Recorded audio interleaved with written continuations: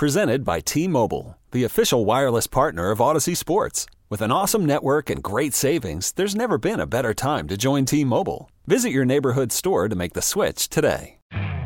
You could spend the weekend doing the same old whatever, or you could conquer the weekend in the all-new Hyundai Santa Fe. Visit HyundaiUSA.com for more details. Hyundai, there's joy in every journey. Lawrence under center, play fake, half roll to the right, being chased. Deep ball, oh, he's got Zay Jones all alone. At the 20, at the 10, Kelvin Joseph finally caught him, but after he carried him into the end zone. Joseph beaten like a drum. Brad Sham on the call.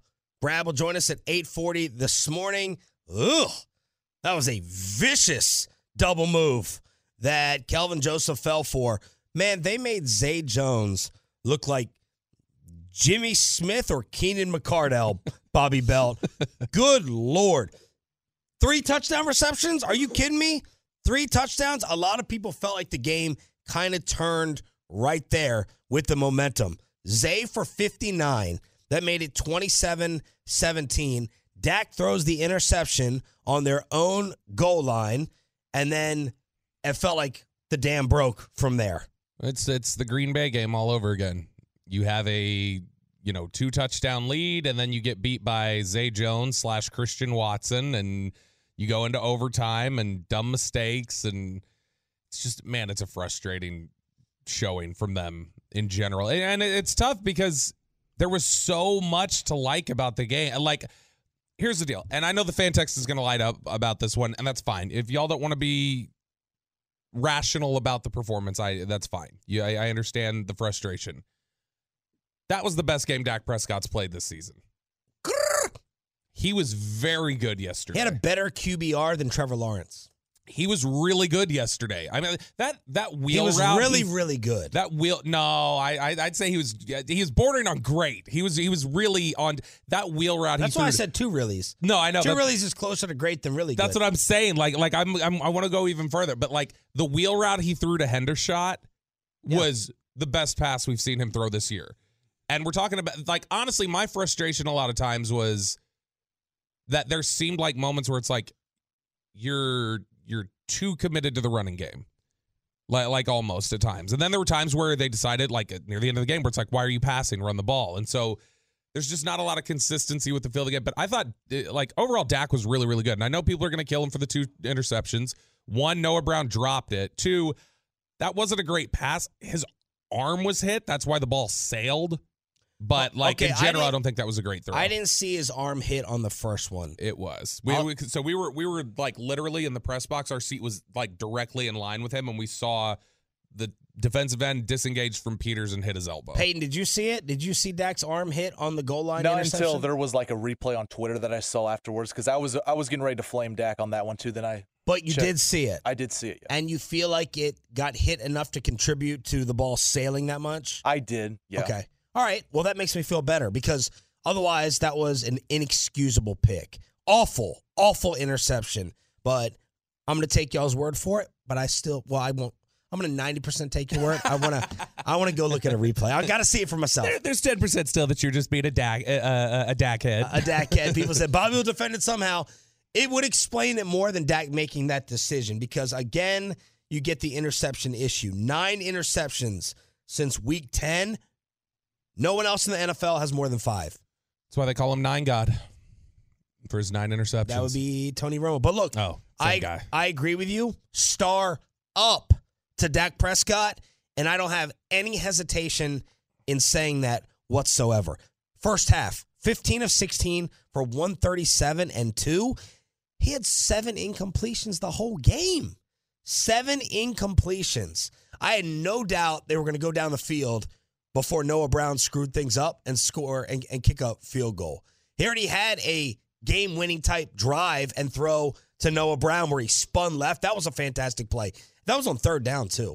Yeah, so 3rd and 6. Dak was excellent, outstanding. And you know I'm not the biggest Dak lover, but as my T-shirt says, fair as F. You gotta give props. And I was willing to fight this fight a couple weeks ago. The Noah Brown deflected interception that people blamed him for, which you were dead wrong about it. It was not on Noah Brown. This one is even more of an easy case to be made. There's no debating. That pick to Noah Brown at the end was Noah Brown's fault. If you look at the replay, take the time to watch it, look at the still shots, and see the ball in Noah Brown's chest, not his hands, in his chest, and still figure out a way to blame Dak for that, you are the worst type of political follower that I can't take. You have made up your mind, you're dug in, and you refuse to change no matter what. You hate the guy. You hate the guy, and nothing that he does, he could win 4 straight Super Bowls, and you would not admit that you were wrong. That is on Noah Brown. Period. No debate. It's not interesting as a topic. It's not 50-50. It was in Noah Brown's damn chest. And the excuses that I saw made to try to blame Dak from the Dak haters. Oh, he should have thrown it away. Okay, so if Dak throws the ball away and you punt and Jacksonville kicks a field goal, you're fine with that? You weren't able to stop Jacksonville whatsoever. Oh, it was a wobbly ball. Oh, it was low. Noah had to get low for it. Dak was off platform. Oh, I got a platform tweet. He's not Pat Mahomes. Stop throwing horizontal with your feet. Y'all, you're reaching. You sound desperate and you sound clueless. That's on Noah Brown, and I'll take phone calls on it if you want. Because it was in his chest. Period. Stop. Ooh. Stop. You want me to be even-handed and give you one big problem I had with Dak yesterday? Does anyone disagree first? I want to get this out of the way. I hope not. We'll watch the although, see, you know what? We had one from the 816 said that star down, Dak Prescott, can we once and for all say he's our biggest weak link? That was their takeaway from the game yesterday. Calvin Joseph is your biggest weak link.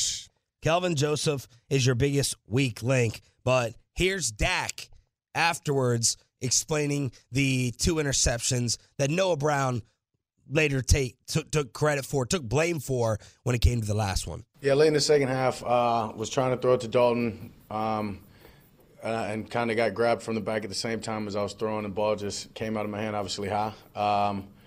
Unfortunate. And then in overtime, crossing route, was throwing it low on purpose and just wasn't able to make the play and the connection between us two. And obviously tips up and guy makes a great catch right there above the ground and ends the game. Jesse Holly confirming. I'm like, Jesse, be my receiver. What do you think?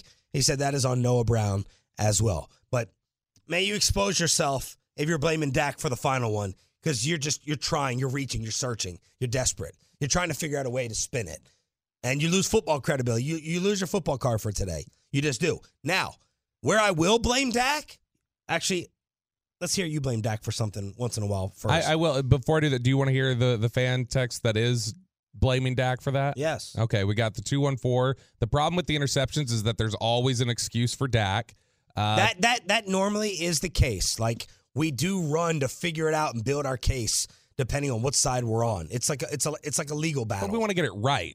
So yeah. like we want to know if there's miscommunication and things like that. I just think that's trying to get the answer. Another 214. Noah's a third string wide receiver. You don't put the game loss on that. Let me address that one real quick. Okay. Because I got a few of those.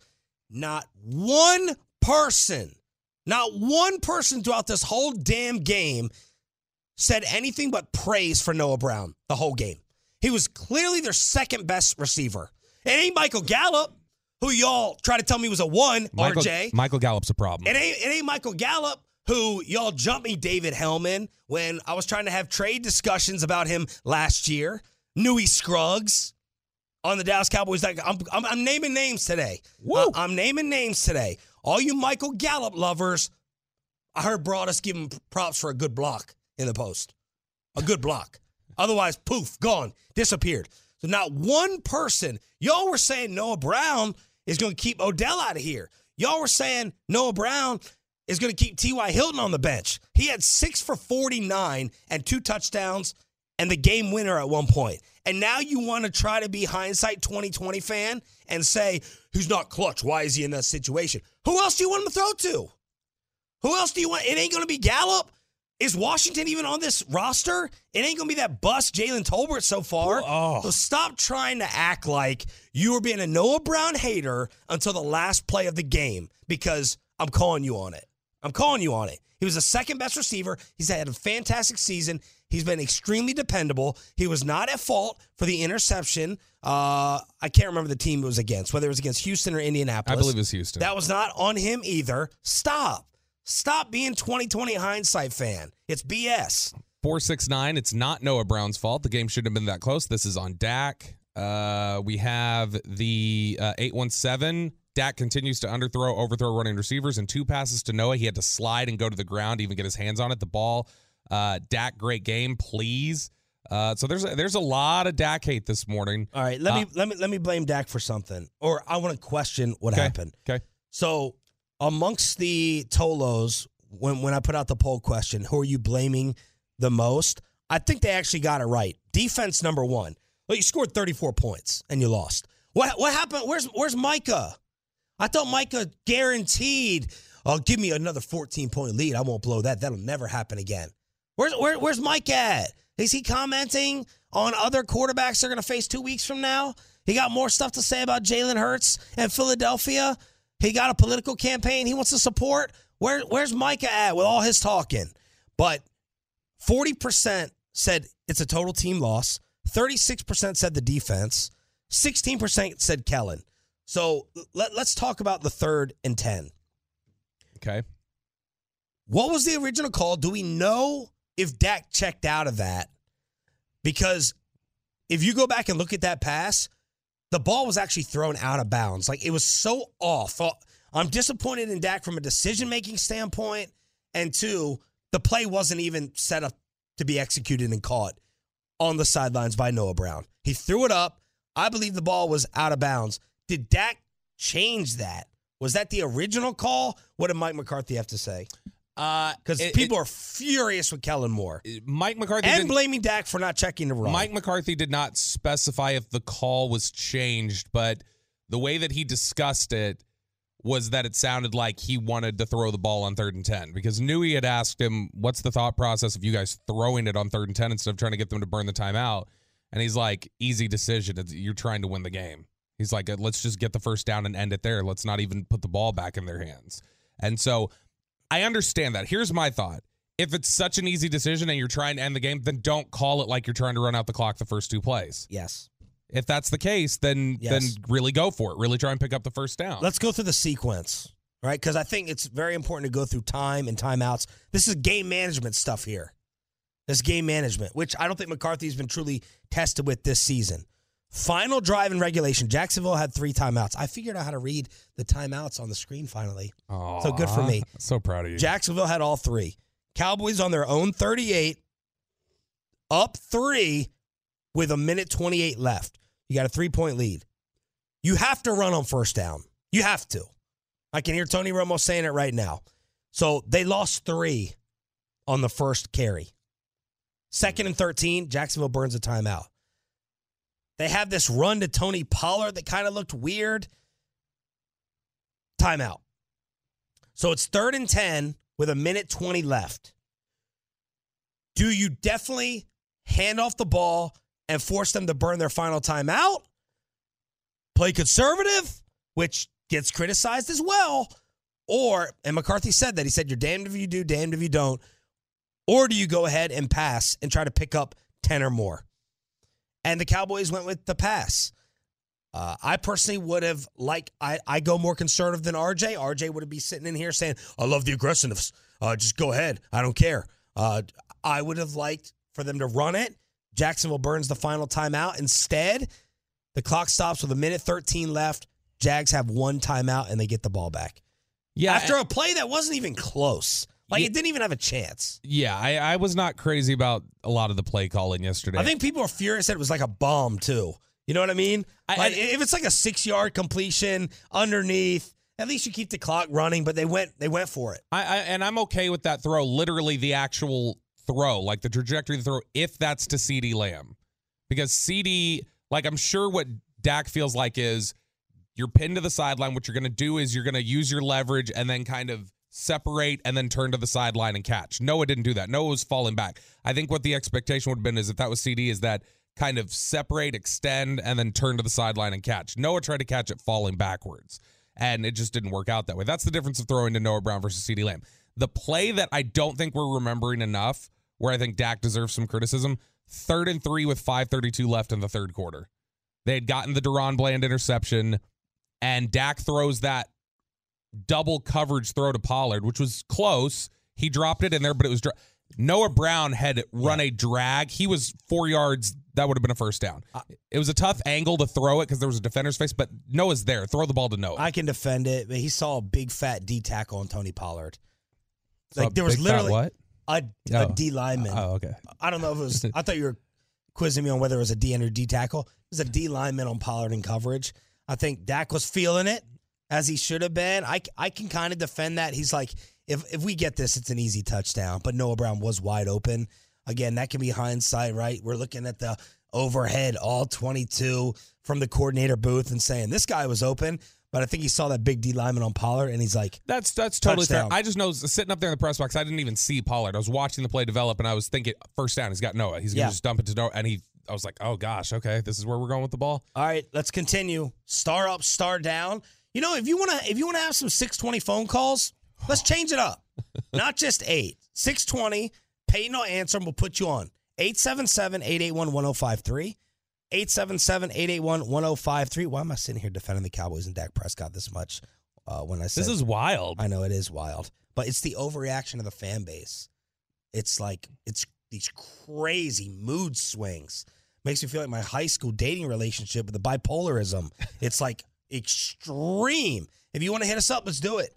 877-881-1053. And did Jerry say Odell's definitely coming? Next on The Fan. Okay, picture this. It's Friday afternoon when a thought hits you. I can waste another weekend doing the same old whatever, or I can conquer it. I can hop into my all-new Hyundai Santa Fe and hit the road. Any road. The steeper, the better. Because my all-new Santa Fe is available with H-Track all-wheel drive, so I can hit the trail without a worry in the world. Heck, with 3 rows and best-in-class rear cargo space, I can pack the whole family in with all our gear. We've got available dual wireless charging for our phones, so we'll never lose touch with civilization, and we won't lose touch with the primordial power of Mother Earth. So which is it? Waste the weekend or do something a little more epic? And conquer it in the all-new Hyundai Santa Fe. Visit HyundaiUSA.com or call 562-314-4603 for more details. Hyundai, there's joy in every journey. This episode is brought to you by Progressive Insurance. Whether you love true crime or comedy, celebrity interviews or news, you call the shots on what's in your podcast queue. And guess what? Now you can call them on your auto insurance too with the Name Your Price tool from Progressive. It works just the way it sounds. You tell Progressive how much you want to pay for car insurance, and they'll show you coverage options that fit your budget. Get your quote today at Progressive.com to join the over 28 million drivers who trust Progressive. Progressive Casualty Insurance Company and Affiliates. Price and coverage match limited by state law. We really need new phones. T-Mobile will cover the cost of 4 amazing new iPhone 15s, and each line is only $25 a month. New iPhone 15s? It's better over here. Only at T-Mobile, get 4 iPhone 15s on us and 4 lines for $25 per line per month with eligible trade-in when you switch. Minimum of 4 lines for $25 per line per month with autopay discount using debit or bank account. $5 more per line without autopay, plus taxes and fees. Phone fee at 24 monthly bill credits for well-qualified customers. Contact us before canceling account to continue bill credits or credit stop and balance on required finance agreement due. $35 per line connection charge applies. See T-Mobile.com.